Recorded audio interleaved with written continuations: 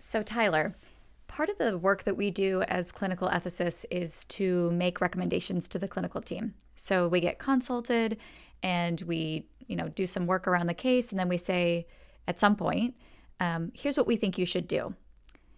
How often do you think that healthcare teams follow the recommendations that we give? Oh, how often do they actually do what we tell them to Hmm. do? No, no, no, Uh, not tell them to do, that we recommend they should do.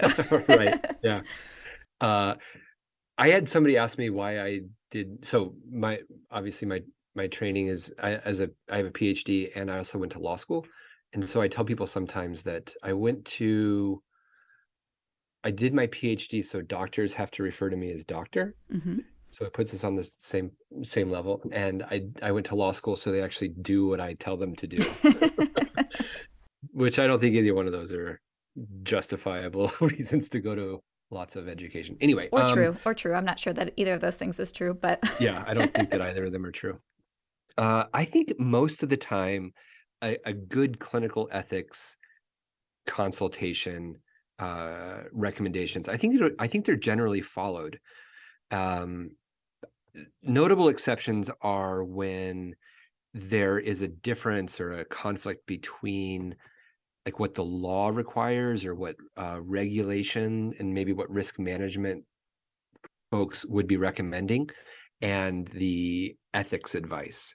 And so, for example, here in Michigan, if you don't have somebody named in an advance directive, right? So a legal document that appoints somebody to make decisions if you're unable to do so. You can assign anybody to make decisions for you, whoever you want to. If you don't have that set up and you become unable to make your own decisions, the way that Michigan law operates, and caveat, this is not legal advice, obviously. So, but in the state of Michigan, the statutes and the way the cases have played out, you actually have to be, quote, a next of kin in order to fulfill that role. So if you have a long-term domestic partner, if you have a best friend who knows your wishes really well, if you have somebody else in your life who you really trust, they are excluded from making medical decisions for you if you're unable to make your own decisions.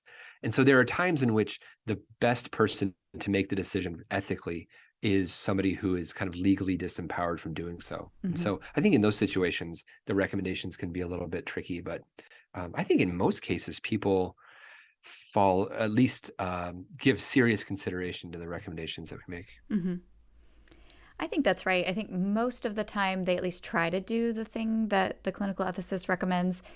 In my experience, if they don't, it's because maybe, like you said, risk management told them to do something else to protect the hospital, and that often risk has a legal function, and so they listen to the lawyers more than the ethicists, or they didn't read the note, which nothing more frustrating than doing like days of ethics consultation, putting in the note, and then the person who is responsible for enacting the thing that you recommended never read the note and did the opposite. Yes. That's happened to me as well. Or they just at the end of the day, like it got too messy and they had to pivot, and we weren't there in the moment to help guide the new decision that needed to be made. Mhm. Yeah, I think that sometimes the path of least resistance is chosen. Hmm. And I think for really good practical logistic reasons, makes a lot of sense. Sometimes following through on what is the most kind of ethically justifiable course of action in the real world takes a lot of moral courage, Hmm. and the ability of the requirement of a healthcare provider, a physician, a nurse to stand up in the face of sometimes system issues or institutional issues or political issues, and really be brave. And that's a lot to ask. Hmm. Yeah. So today you're going to bring us a case where you talk about a really sticky case where there really wasn't a very firm ethics decision that either was made or was carried out by the team. And I think what ensues is sort of what happens when nobody is willing to take a really firm stand on what the right thing to do is. And instead, they kind of are wishy washy and vague about what they're doing, and the worst possible outcome happens. It's exactly right. All right, we'll get ready for a case brought to you by our very own Dr. Tyler Gibb.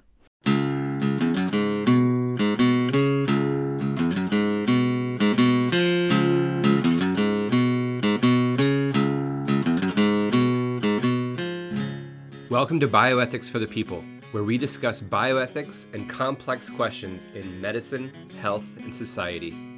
I'm joined by my co-host, as always, the birther of babies, the birther of books, the Baylor Bear, the belle of bioethics, Dr. Devin Stahl.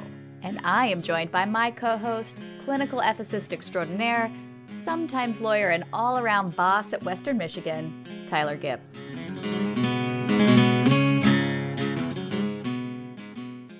Tyler, this is in some ways a special episode because it's all about you. It's my favorite kind of episode.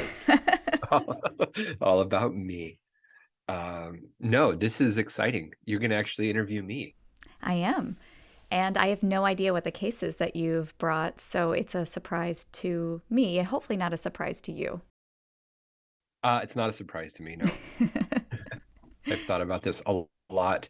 I actually teach this case as kind of the capstone to my medical students, kind of at the end of their 4 years. This is, I think, is as complicated a case as they will ever hear about. So it's kind of a good way to wrap up their 4 years of ethics education, I think. Oh, well, I like complicated. Okay. All right. So you ready? I'm ready. All right. So we had a 42-year-old patient come in, and she was 22 weeks pregnant. So, wow. My sympathies. Already starting off with ethics cases that involve pregnant patients generally don't. They're not common, but they're never fun. Yeah. So she presented at 22 weeks. And she was being followed by the maternal fetal medicine or the high risk OB team. And she had complaints of abdominal pain. Okay. So her past medical history is relevant, or, in her past medical history, she has had, this is her 5th cycle of in vitro fertilization that she underwent. So there were 4 previous cycles. And 3 of those resulted in spontaneous miscarriages. And the other one did not result in implantation. Okay. Abdominal ultrasound showed that the fetuses seem to be developing normally. And let's see what else is important. Oh, patient has no other children. She's married. Her husband is at bedside. And she also has a past medical history of significant, and I'll put that in scare quotes, significant anxiety. And she's been under the care of a psychiatrist and psychologist for a long time. Okay. Years, maybe decades. Okay.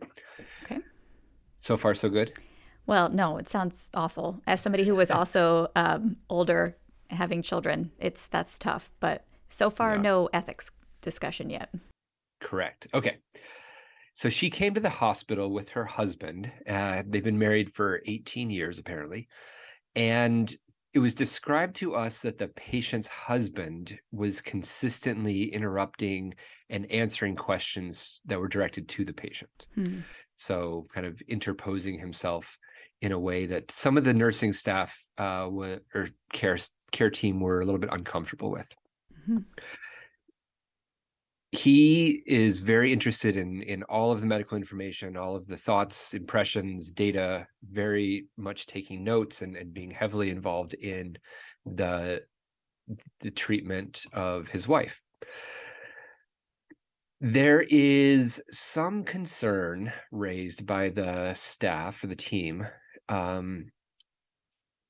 about the patient expressing some what were described to us as being unusual concerns about the patient herself, her own health, as well as the health of the fetuses. And sometimes we get this like hearsay, a nurse overhears something or something's taken out of context. And so you have to take that with a bit of a, grain of salt.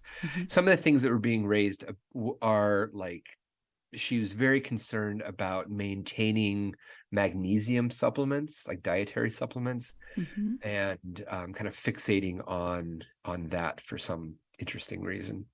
So So we're worried. So there's sort of a worry here that she's fixating on the wrong things, or that she gets fixated on things that seem sort of incidental to why she's in the hospital.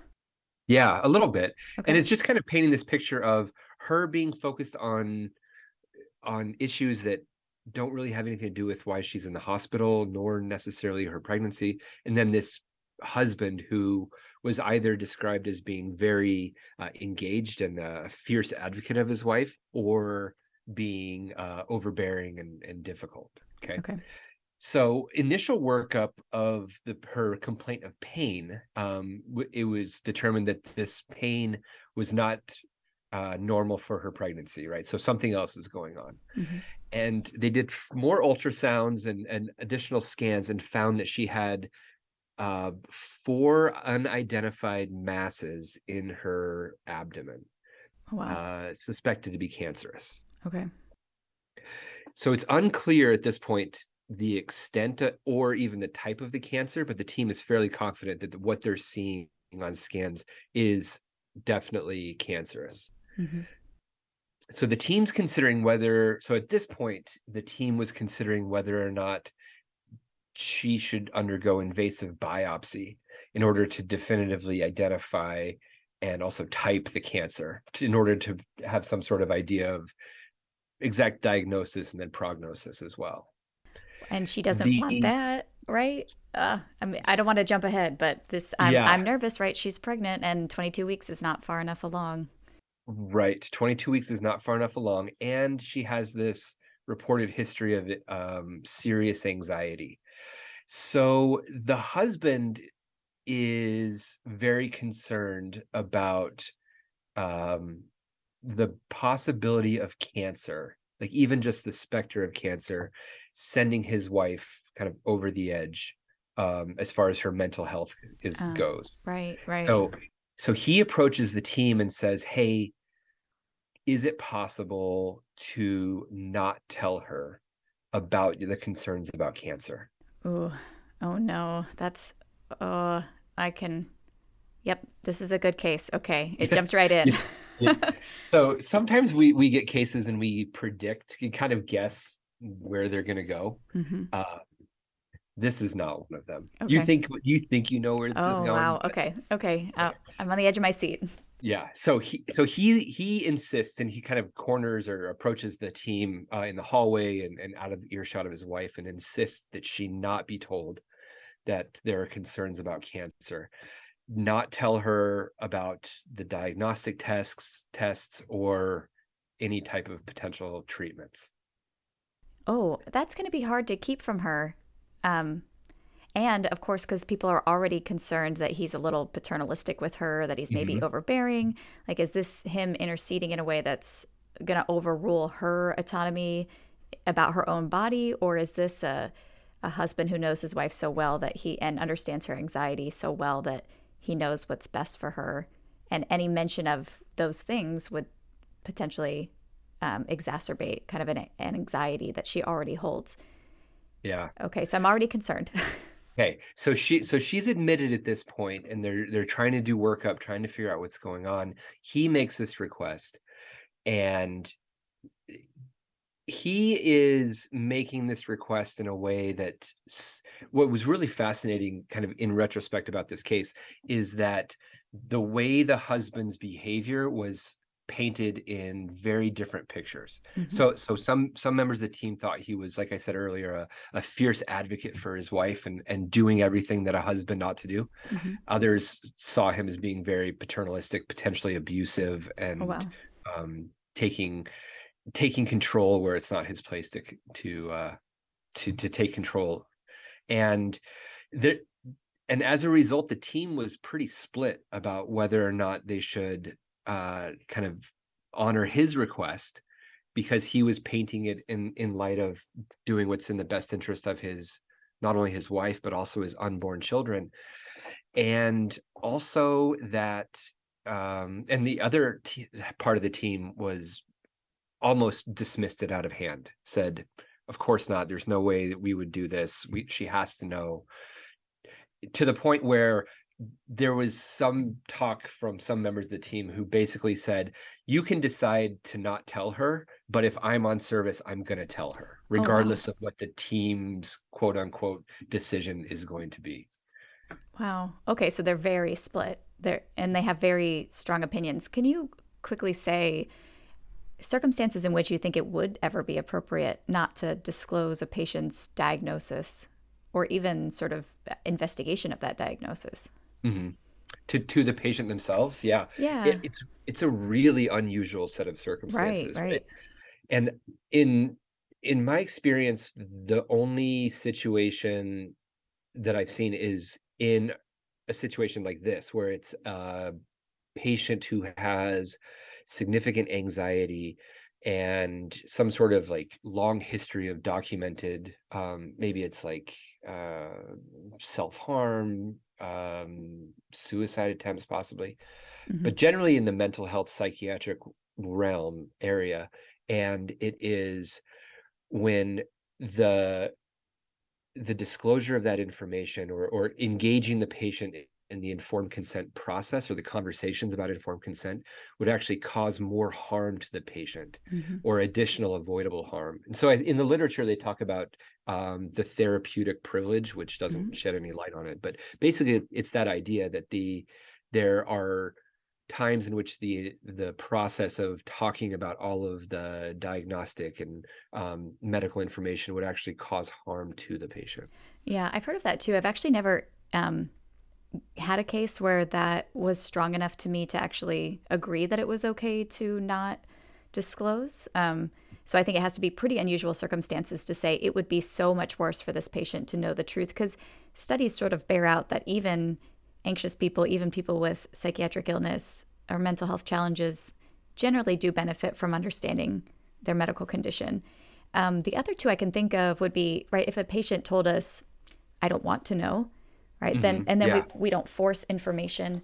And every now and again, you'll get a family who comes from a culture which doesn't think that it's appropriate to disclose, especially a cancer diagnosis, about the family member, that it's tantamount to sort of ensuring that it will happen, that something bad will Mm. happen from it by disclosing it.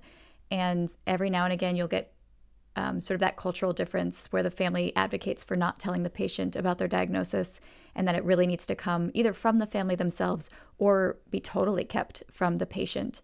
That's not very common, but that can be also a difficult situation in which you're not sure that you might be convinced that this is a cultural tradition, but you're not necessarily convinced it's what the patient would have wanted. Right. Yep. Yeah. Both of those situations that you described are very unusual, but when they do come up, it does give everyone pause, I think, to be Mm-hmm. like, maybe there is room for this, this request to be honored. So, progressing over the next several days, the pregnant patient remains in the hospital. She is increasingly described as being withdrawn, less engaged in decision making, not sometimes not answering questions when posed directly to her, and the husband is becoming more assertive and more engaged, and so she is kind of falling back into herself, like receding a little bit, and Mm-hmm. he is trying to fill um, that role in decision making. And eventually, although we weren't involved in this decision, and there's a couple of decisions that are made kind of over the course of this case that the ethics consultants were, I would say, strongly recommending against. But Mm-hmm. again, we are, at least the view that I take, is that we're consultants, and we provide our best recommendations, and it's actually the other folks on the team who have to decide which direction to take. So, Mm-hmm. which can be complicated and hard in different ways. But the decision was made that they were going to do as much diagnostic testing as they could, to try to figure out exactly what the cancer was. And during this time, they were being a little bit vague and avoiding direct questions, although she wasn't questioning, providing the patient the information about what was going on. Again, I don't think that that's necessarily the right answer or the best answer at that situation, but again, it's not something that we weren't involved with at that point. So they're kind of trying to do it halfway, that they're not explicitly not telling Mhm. her, but they're also not directly telling her anything. And because she's not asking, it's pretty easy to just be vague about things. Yeah, exactly. Yeah. Just kind of Yeah. the trying to go along to get along without making a definitive answer, which Hmm. sometimes that's the best approach, but sometimes it's just kind of uh I don't know, trying to have your cake and eat it too, I guess. But Right, right. Yeah, sometimes I would say often as an ethicist, compromise is the best solution, but in this case, I'm not sure that it is. It's not mhm. really even a compromise, it's just not really doing anything. Yeah, it's just kind of avoiding it. Hmm.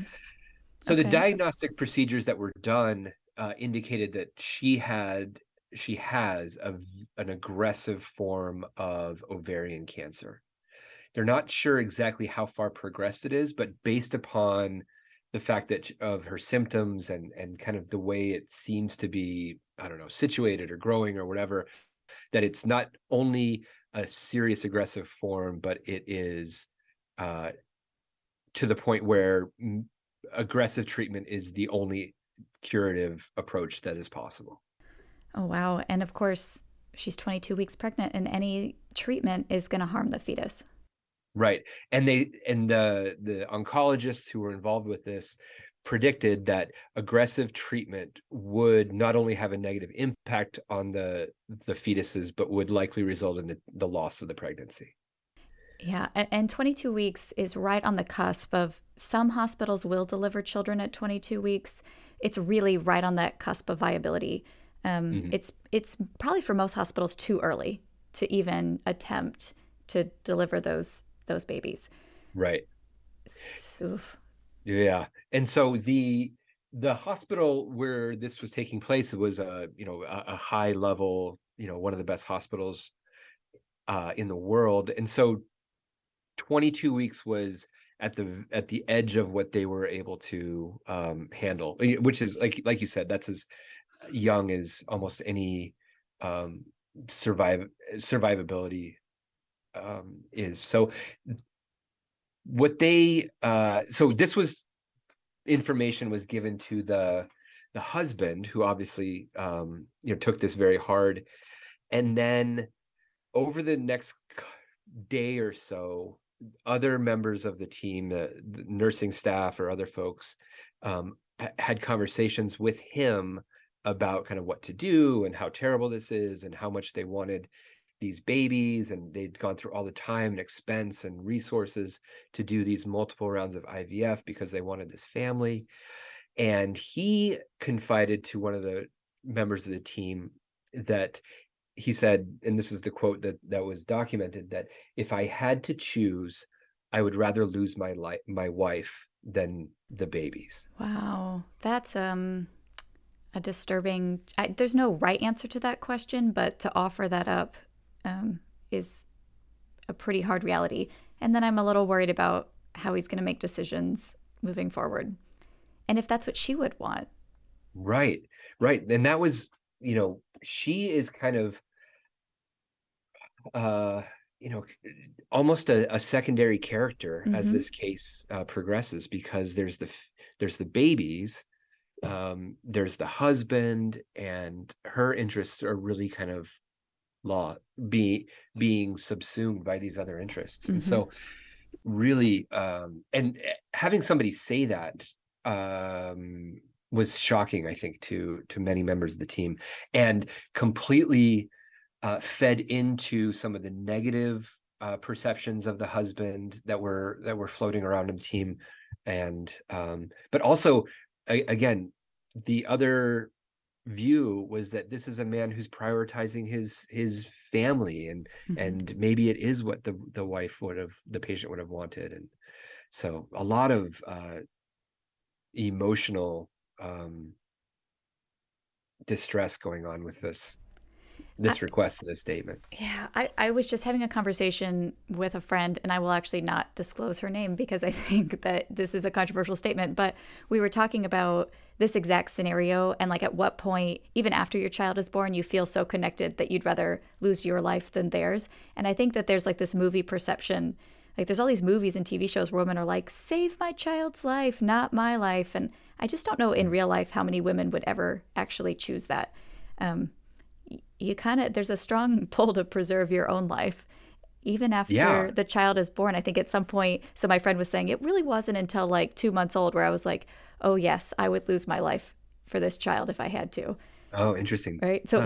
it was not even like immediate. It was like, yeah, I mean, they're kind of blobby for the first couple months. And it wasn't really till they made eye contact that I felt that way. That's interesting. I I've been asked kind of tongue in cheek by students mostly when I think that personhood or legal status or moral status applies to children. And my answer is always not before the age of 18. Then they become real persons. But okay, so at this point, the husband has said these things that are troubling to some members of the team. Hmm. The wife, the patient continues to be more lethargic, less engaged, and it gets to the point where the oncology recommendations are we either need to go in and definitively treat this cancer Hmm. at the risk of losing, with the expectation of losing the pregnancy, or there's not going to be an option anymore. So Basically, we're at a point. there's a window here because if they don't start immediately, then there's no hope of it actually working. Right. And then we got into these interesting conversations of weighing two potential lives versus one life, right? And that's what Hmm. the husband is trying to weigh. Hmm. Well, that's an impossible decision, of course, but it's one I think only this patient can make. And even if Yeah. she's anxious, I at this point I can't leave her out of this conversation, or at least that's what my gut is saying at this moment. Yeah. And it was unclear whether it was based upon maybe an exacerbation of her psychiatric mental health issues, but she became increasingly withdrawn, Mm. not engaging with self-care, not speaking to staff, basically just lying in her bed, curtains drawn, lights off, really kind of in a bad space. And the although this was again like a not an easy or uncontroversial decision, it was made, and the plan was made that we are going to try to allow the pregnancy to progress as long as we possibly can. Hmm. And so it was actually about 2.5 weeks. So now the fetuses are at like 27-ish weeks. Oh, okay. This makes a big difference. Yeah. So now past that point of where viability was kind of in question. And at this point, the oncology folks are like, you know what, we are kind of past the point where we think that we can do much because of they're continuing to do scans and Hmm. whatever diagnostics they're doing. And so the plan was made that they were going to keep the patient in the medical ICU, which is an adult ICU, with an emergency C-section cart or crash cart or whatever, that the material necessary to do an emergency C-section in the room in the medical Oh ICU, my goodness. which isn't done, isn't the case. Right.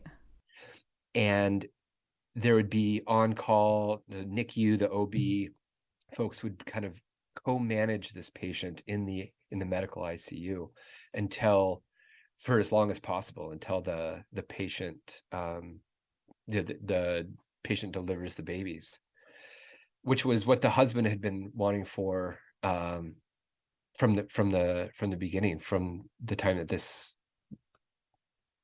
question was raised. So at this point, sorry, just so I'm clear, so was it just that diagnosing her and getting to the point where we really had to make decisions took so long that by the time there was a real decision to be made, it had already been made because there was nothing more they thought they could do? Is that the case?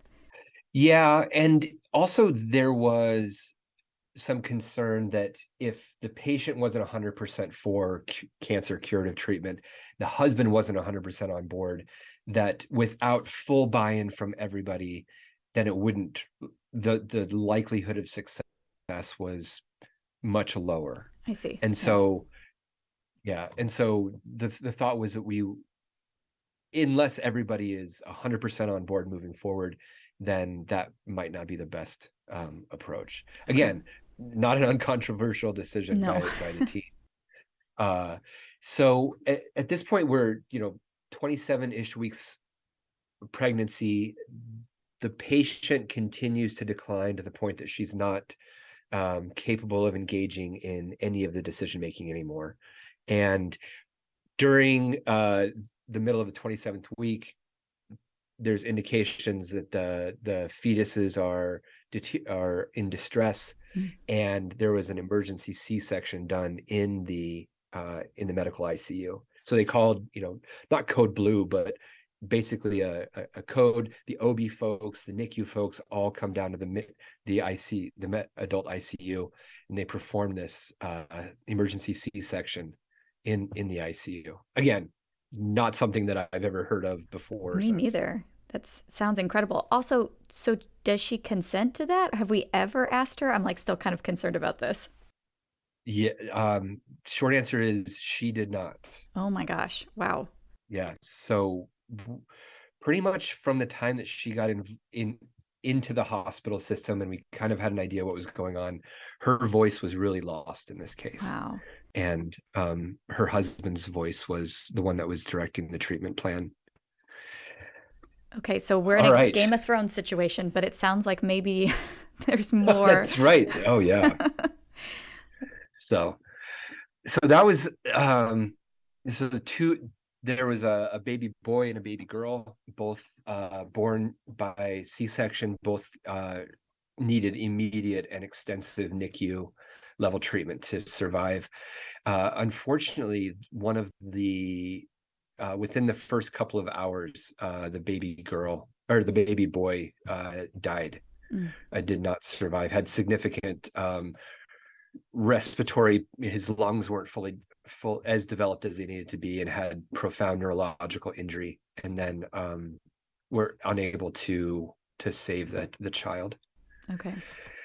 The baby girl was a little bit more robust and was able to be transferred immediately to the NICU, where she was treated for a number of different medical issues. Interestingly and very sadly, the mother, the patient, did not survive the emergency C-section. That she hemorrhaged, and they were unable to save her.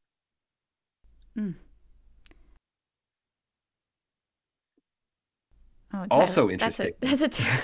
So this is terrible. Is this the end? Can we stop talking now, or is there more to the case? It gets worse. No, it can't get worse. Oh. Yeah.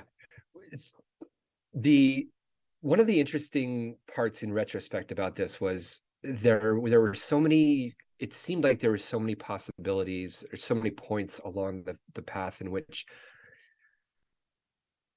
we could have maybe not avoided the outcome, because it's possible that the physiology and the medicine and the illnesses of everyone involved was the patients weren't able to be saved. But in doing this, the case progressing in the way that this did, it really added a lot of suffering and emotional distress on the team. And and maybe it could have been avoided if there was I don't know, different decisions being made. So I want to know, Tyler, what you think what those points are, and maybe you're getting there and I'm jumping the gun here, but no, it's fine. I think I'd love to hear, right? So if I'm worried that she's so withdrawn because she knows something really bad is going on and no one's being upfront with her about it. Like this might have actually exacerbated that rather than being us protecting her. So I wonder if we had been more straightforward at the beginning of this case, she would have been able to participate. And even if the outcome was the same, you still would have felt like this was her choice to make Hmm. that decision, to make that sacrifice, to try for this. Um, the team might have felt, even though it would have still been devastating and needed a lot of, support, if it had been her choice, that might have made people feel a little bit less uneasy about it. Maybe there's points in there where what other kind of different decisions do you think could have or should have been made? Yeah, I think that's the big one. Mm-hmm. That when we have these really hard, tragic cases, sometimes the only thing that we can take comfort in is that we've gone through an appropriate process, Mm-hmm. right? There's been safeguards, and the right people are making the right decisions with the right information. And this was a case in which we almost, except in retrospect, we didn't ever have enough information in which to make the best decision. And the people who were making the decision, we were really kind of suspicious of their motives, and whether they were acting in the best interest of the patient, and what the patient's preference would have been. And I think that what you're hinting at is that this case could have been painted in a completely different light if it would have been kind of a noble sacrifice that this mother made for her unborn children, right? Mm-hmm. If she was the one making the decision, and she was empowered and had the information, and if it was an act of self-sacrifice, almost like, almost like in a movie, then it would have been a lot less, I think, difficult, emotionally and professionally, but just wasn't the case. And the husband, even in retrospect, like, I don't know that he wasn't actually trying to do the best that he could for his wife, right? He didn't necessarily, some people read him in one way, some people read him in a completely malicious way. But it's so hard. And I think the reason I like to use this case in teaching, is because it highlights the difficulty in surrogate decision making, or making decisions for other people. Mm-hmm. And what information do we need? What information do people need to weigh against others, and kind of what our interests are? Mm-hmm. Um, yeah, What I would think you this case haunts. Go ahead. Sorry. What would you have liked to hear from him? So if you had had the chance to sit him down and say, I need you to tell me about your wife and about the decisions that you're about to make. Like, let's talk about the hard choices that are coming up. What would you have wanted to hear from him that would have swayed you either to say he really is acting in her best interest and we need to trust him, or Mhm. he is he has this conflict that's making it hard for him to make good decisions, and we really need to not trust him when he says don't tell her. Is there something that you would Right. have wanted to hear? I think some information about, whether or not they had had similar discussions in the Mm-hmm. past, right? If he were to come to the table and say, we talked about this, and we think that for X, Y, or Z reasons, having children is, I don't know, it could be couched in religious language, is like the highest good, the most noble calling, all of this type of, that type of language, right? Mm-hmm. If there was some clear indication that they had discussed this, and this was aligned with her preferences, I think that would have helped. Mm-hmm. I think if he wasn't so, and again, this is an issue of presentation, not information, Mm-hmm. right?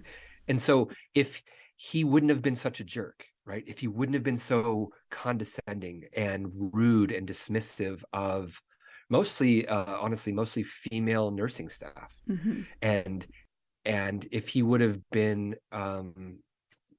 better able to engage in respectful and conversation, then maybe he wouldn't have been viewed in the light that he was, and which called into question kind of a lot of his other decisions that he was making as well, right? Mm-hmm. Yeah, I mean, it can really, so we all have these biases and certain people trigger them in us, right? So, that Mhm. kind of, I imagine, might have been put off by a kind of condescension toward me if I had had that kind of interaction with him. And I might have been more suspicious that he was really, not acting in his wife's best interests are in align with her reasoning if he just seemed very misogynistic. I can see that Mhm. influencing, and I would have had to really check myself to make sure that I wasn't being influenced by that sort of perception of him, if that's one that I held. Yeah, and that's exactly kind of how this played out, is Mm-hmm. that he was kind of living up to all of the stereotypes that trigger people, about domestic violence, about Mm-hmm. abuse, about overbearingness, and all of these other things that, like you said, trigger us all in different ways. And yeah, So complicated. what did you do? Well, tell me why it haunts you, but also was there anything to be done with the hospital staff? One thing that we do as ethicists is when there are really hard cases like this and there's a lot of moral distress or emotional distress about what happened, part of our role sometimes can be to debrief with staff, to talk about what went right, what went wrong, and see if we can help alleviate some of that distress. You can't totally, because no matter if this, even if this was a perfect case, that outcome is horrible and it's going to be emotionally distressing. But was there other ways you Mhm. might have been able to alleviate the moral distress? And maybe you can tell us what you think the difference is between emotional distress and moral distress. Yeah. So what we did after the fact is we had many meetings with various members of the team and various teams who were involved to do exactly that, to do some debriefing after the fact and some processing, not just like what went wrong and how do we make this a better case, clinically, like how do we improve the care that was provided, but also emotionally, and how do we process this. The I mean, the difference between emotional distress and moral distress, I think, I don't know.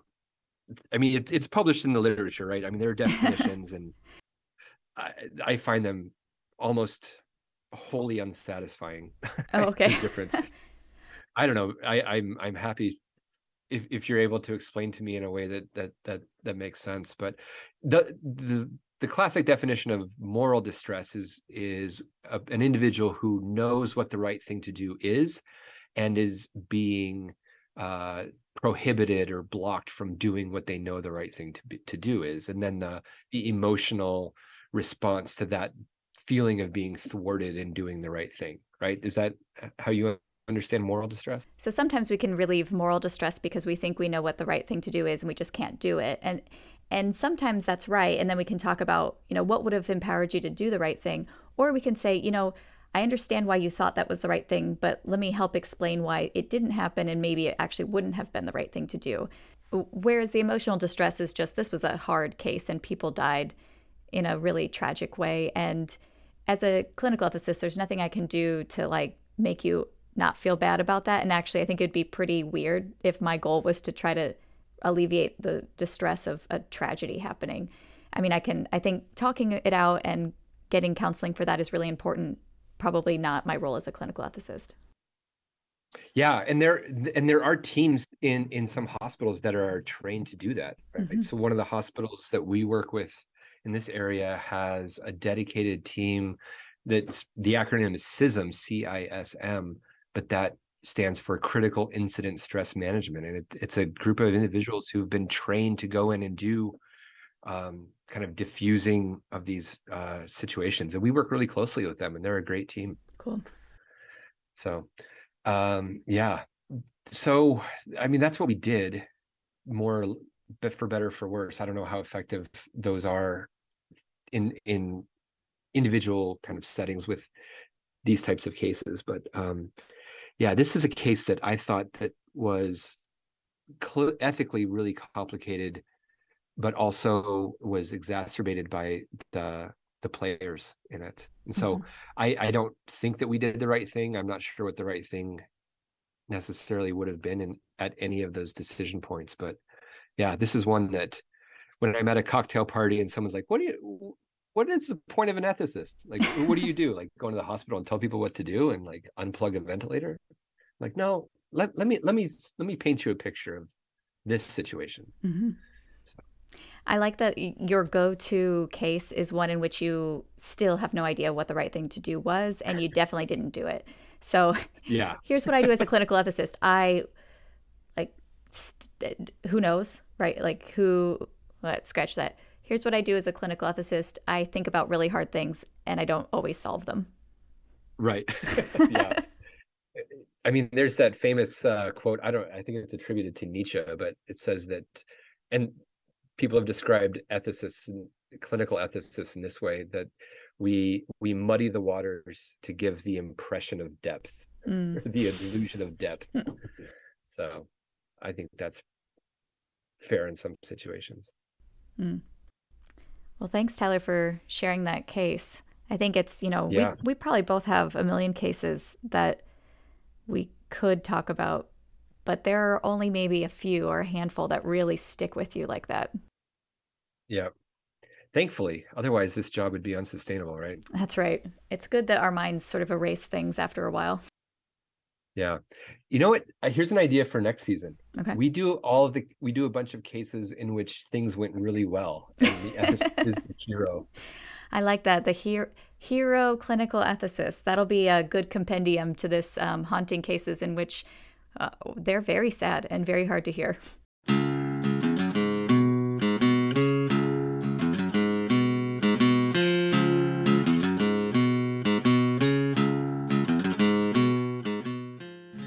Thanks for listening to this episode of Bioethics for the People. For more information about the podcast and your wonderful hosts, please visit us at bioethicsforthepeople.com. And special thanks to Darian Golden-Stahl for all the podcast-related artwork, Christopher Wright for composing and recording all the music you've heard here, and Cameron Swayze for audio engineering support.